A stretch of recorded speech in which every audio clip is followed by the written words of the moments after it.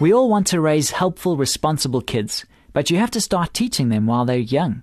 Good day and thank you for joining us for the Focus on the Family Minute. Young kids love to help out in the kitchen, but there's not a whole lot they can do without getting in the way or getting hurt. It's easier to keep them occupied in the lounge while you fix dinner, but that doesn't do much to build their self-confidence. Why not look for simple ways that they can help? One good way is to buy a roll of cookie dough and let your toddler bake them. Make sure they use a blunt butter knife and explain that you'll have to take them in and out of the oven, but they can do all the rest. They can even make little shapes if they want.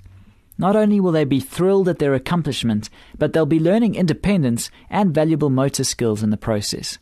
For more information on family issues, please call Focus on the Family in South Africa on 031 716 3300 or visit our website at safamily.co.za.